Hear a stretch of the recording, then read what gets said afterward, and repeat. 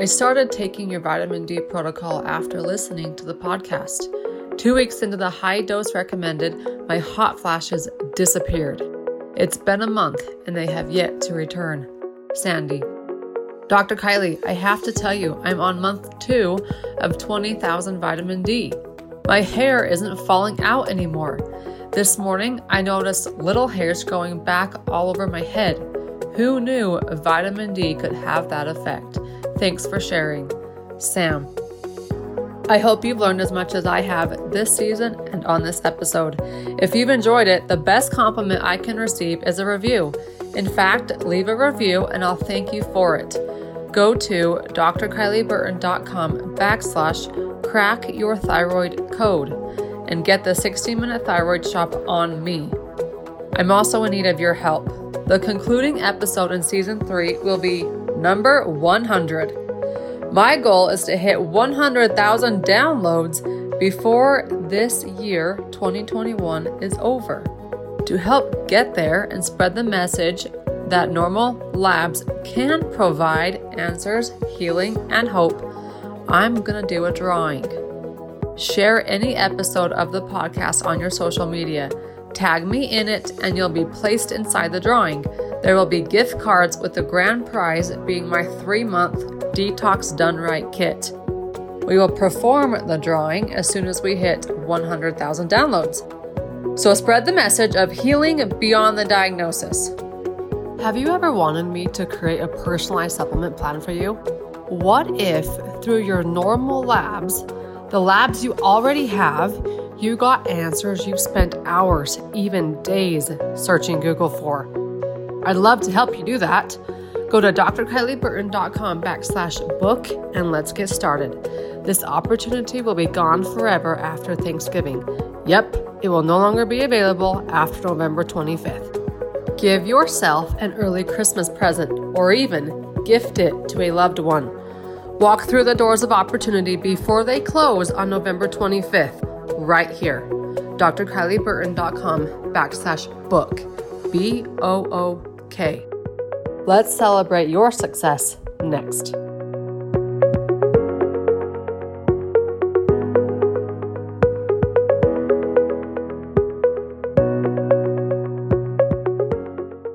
Welcome to the Beyond the Diagnosis podcast with me, your host, Dr. Kylie. We have hit 100 episodes with this episode. So check the show notes below for our celebration. To celebrate our 100th episode, I would love it if we could hit 100,000 downloads at the same time. Help me out, guys.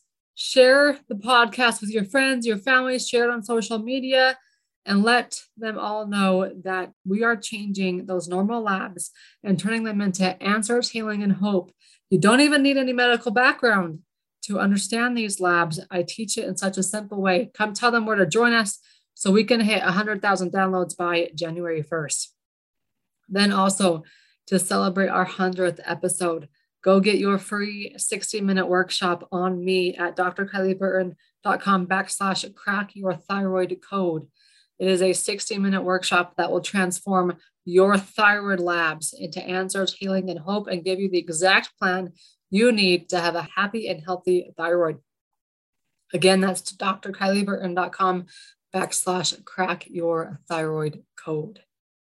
Today, I have a very special episode, and I've been super excited to record it for you. In fact, I wanted to record it for you last Thanksgiving, but that didn't happen.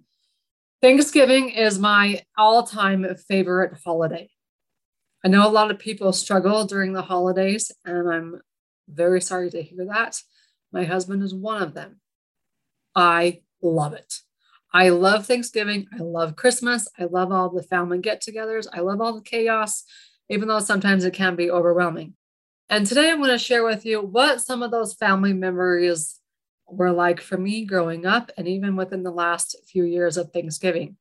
This episode is called My Redneck Thanksgiving Traditions because at Thanksgiving time, I become a redneck, as well as all of my cousins and all my aunts and uncles and all of our kids now.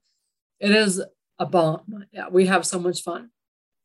It's one of my favorite things I look forward to because of all of our cousins. We all grew up together. And when I say all of us, there are, I don't know, 70 of us now, I would imagine. I think there were 40 grandkids on my dad's side of the family in my generation. 7 of us were girls. So growing up, I was just doing what the boys did. And it's in central Utah where my grandparents lived. They passed last year, but I still have aunts and uncles and cousins that live down there in central Utah. And it is a rural farming community. It is heaven for us who are living in the city and love to be out in the farmland and amongst the fields and the cows and the hay and on the four-wheelers and in the mountains. And that's where we love to spend our summer times. And I spent many summer times down there. When it comes to Thanksgiving, though, we become rednecks. It started, well, first off, growing up, I always went to 2 Thanksgivings. I was blessed. My mom's family did Thanksgivings on Thursday, and my dad's family did Thanksgivings on Friday. So we got the best of both worlds, and they lived like 30 minutes apart. So it was great. Both days we had big Thanksgiving meals. Me and my cousins get together, and I have probably the same amount of cousins on both sides of the family. And I grew up with my cousins. We were like each other's greatest friends. Now we're all married and have our own kids and have dispersed a little bit, which is why Thanksgiving is even more important because we all get together and see each other again. Growing up, we did Thursday and then Friday. And then on Saturday, Friday always incorporated some type of shooting event, whether we were just shooting clay pigeons or they have a pheasant farm or, I mean, if those who are anti-hunters, I won't go into the details, but it was fun. It was something that we all did. And sometimes whether we carried a gun or we didn't carry a gun, we all went. Then Saturday morning, we would wake up first thing in the morning. My parents and their siblings would go buy Christmas tree tags at right at the mouth of the canyon. And we would spend the morning finding our Christmas tree and cutting it down and having hot chocolate and doing lunch and all the fun stuff. And then we'd haul our Christmas trees home. For us, it was a good 2.5-hour drive, depending on traffic, home either that night or Sunday. That was my Thanksgiving weekend growing up. And even in school, when I was off living in Oregon, I hated missing Thanksgiving. There was one time my husband and I drove down from Portland, Oregon. It was awful. I'll never do it again. A blizzard stopped us because you couldn't see an inch in front of your car, like right outside of Twin Falls on a Wednesday night.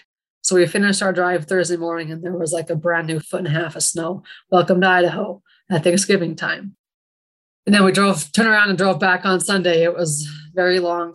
The following Thanksgiving where we flew by airplane down and I was pregnant and I was throwing up on the airplane. And I swore I was not getting on another airplane until I was done with my pregnancy. So we missed Christmas. We spent it up, just him and I together, which worked out great too. We moved back. So probably, let me get my timeline here straight. The very first time the Iron Farmer took place was when him and I were dating. So we got married in 2015. This would have been the Thanksgiving of 2014. I was up at school in Oregon. I flew down first thing that Thursday, Thanksgiving morning to Salt Lake. He picked me up at, I don't know. I know my flight was at 6 o'clock in the morning because I always took those flights and I hated them.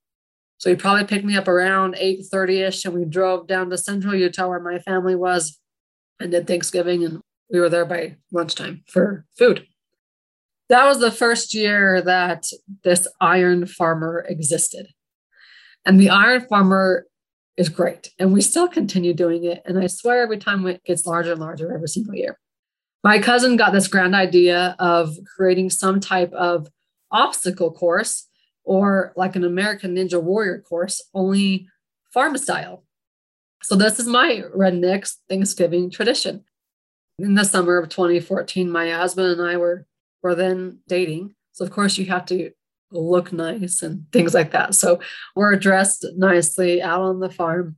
My cousin brings us down. What he had set up was this short obstacle course. It took 2 to 3 minutes and we all timed each other. We're all competitive. So this was a timed event. And he had hay bales set up. So we jumped the hay bales. We had to crawl through tunnels of the hay bales. Like he just used the hay bales to create this obstacle course. At one point, we had to take tires and chuck them into the target zone.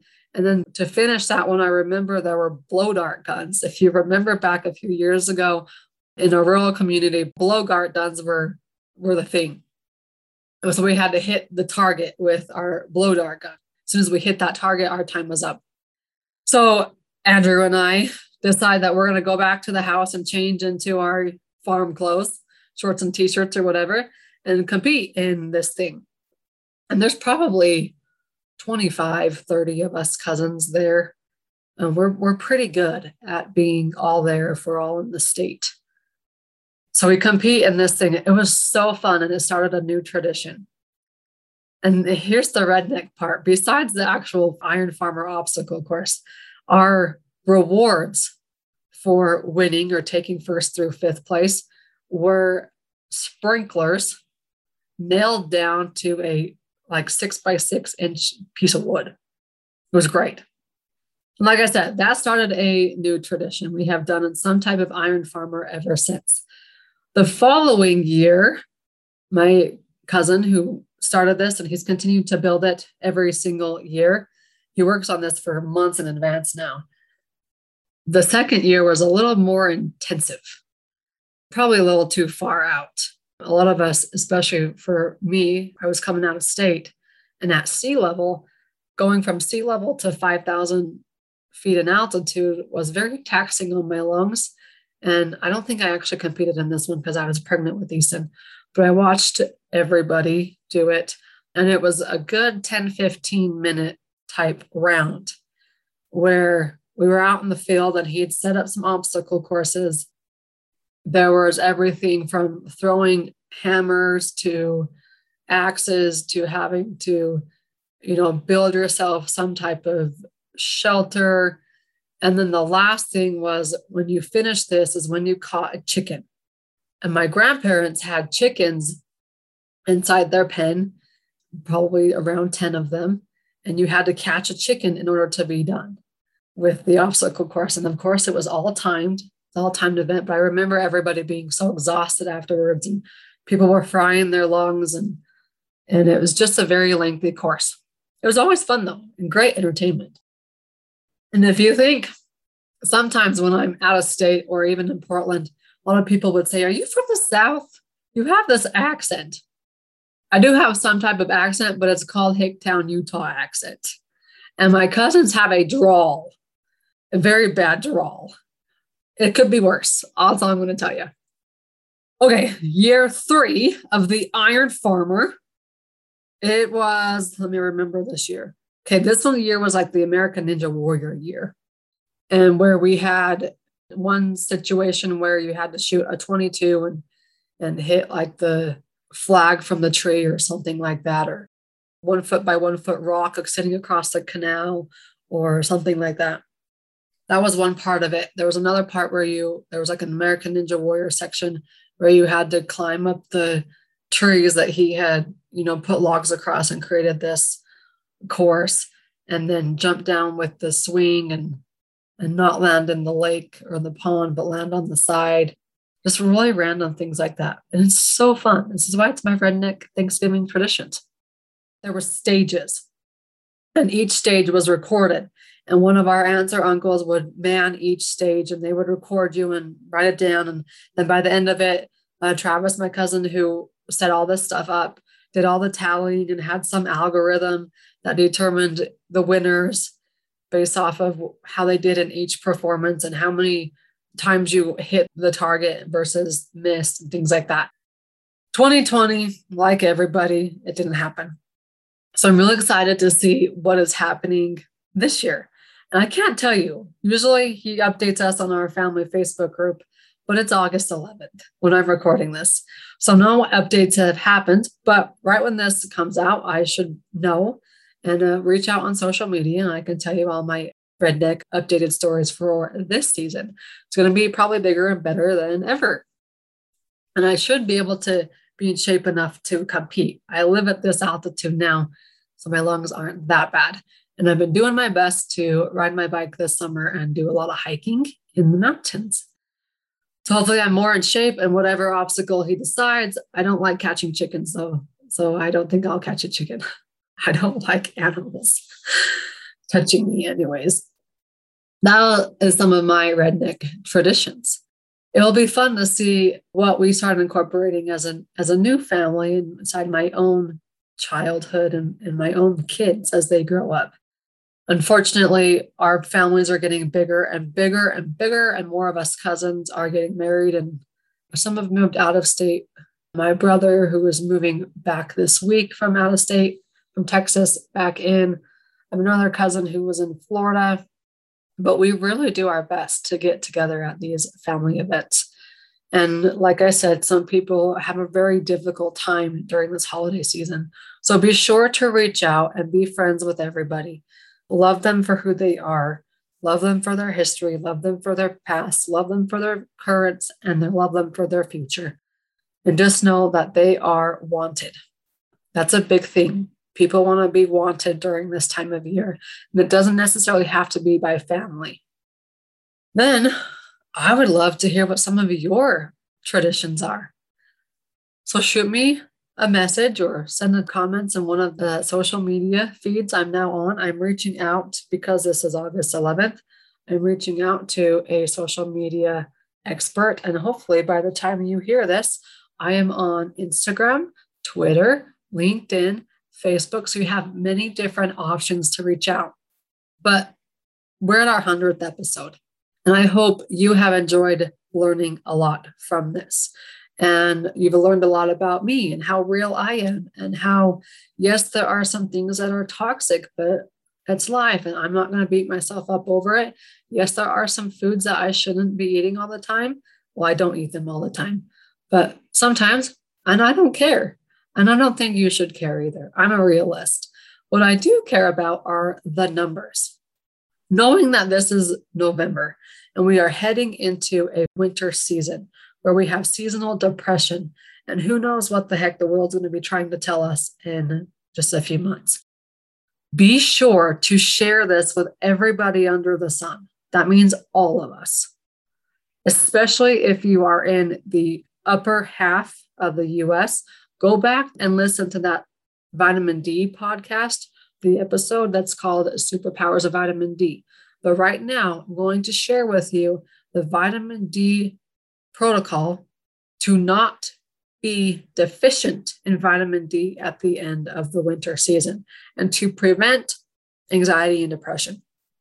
And the more people send me a message or shoot me an email about how they listen to this vitamin D protocol, on whether it was I was a guest on a podcast or they found it on this podcast.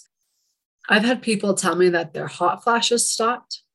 I've had people tell me that their hair loss has stopped. I've had people tell me that they just feel way better after increasing their vitamin D, but they were already taking vitamin D. Vitamin D has superpowers, and I'll teach you what they are back on that episode. But right now, as we head into the winter months, if you are an adult, you have the adult type body, I would suggest taking 20,000, or if you're, I'd say, over 200 pounds, take 25,000 IUs of vitamin D per day. December, January, February, and then in March, you can back it down to 15,000 and then maintain throughout the summer months, especially if you work indoors, at 10,000. If you are a teenager and have a smaller body size, stick with 15,000 IUs of vitamin D per day, and then maintain more at 5 or 10 based off of how often you get outside. If you have kids, my kids are 4 and 1. They'll still be 4 and 1 when you hear this. Me, however, I will be 32. I would do more of a 3,000 to 5,000 IUs. So for my 4-year-old, I typically give him 1 full dropper worth of the vitamin D that you can order on the website at drkellyburton.com/supplements. That liquid vitamin D works really, really well for kids and even teenagers. So the 3-year-old, he gets one full dropper, which is 3,000 IUs. I might even give him a dropper and a half, which would be more around 5,000 IUs. And then my 1-year-old would probably get at least 3/4, if not a full dropper. If you're looking at, like, say, 4 to 10 years old, this is just a rough estimate, but base it off of their body type, 5,000 IUs per day throughout the summer. And then if you're looking at more of a 1 to 3-year-old, 2 to 3,000 IUs per day.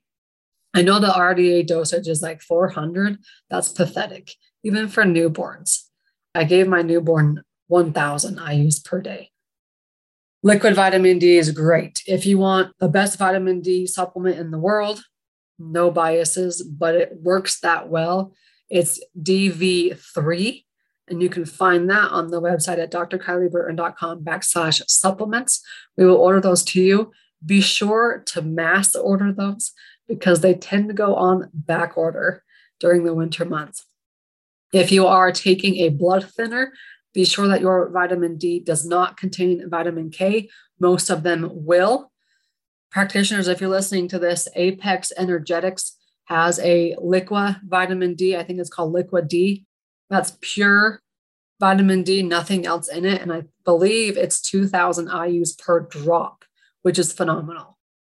Be sure to share this vitamin D protocol. Start taking it yourself, and let's combat and prevent the seasonal anxiety and depression. And then you all know that vitamin D is crucial for the immune system. So whether you want to call it flu season or what I call it vitamin D deficiency season, you can combat and prevent the onset of the flu as well. I know my family will be taking vitamin D very consistently during those months, whereas in the summer months, we're not so consistent about it, but we spend a lot of our time out in the sun. And there you have it. There's 100 episodes of the Beyond the Diagnosis podcast. Share this with your friends. If you want to send me the best compliment, all you have to do is write a review, and that is the best compliment I can receive. Thanks, guys. Have a great Thanksgiving. Have a great Christmas. We will be back for season 4 in January.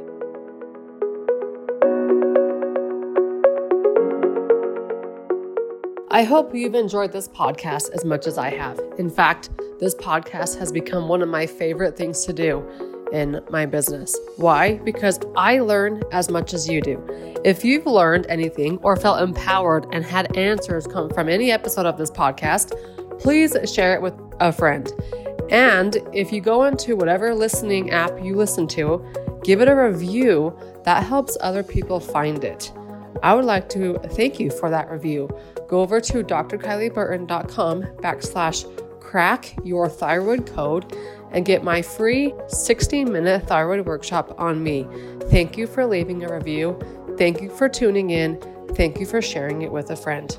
I'll see you on the next one.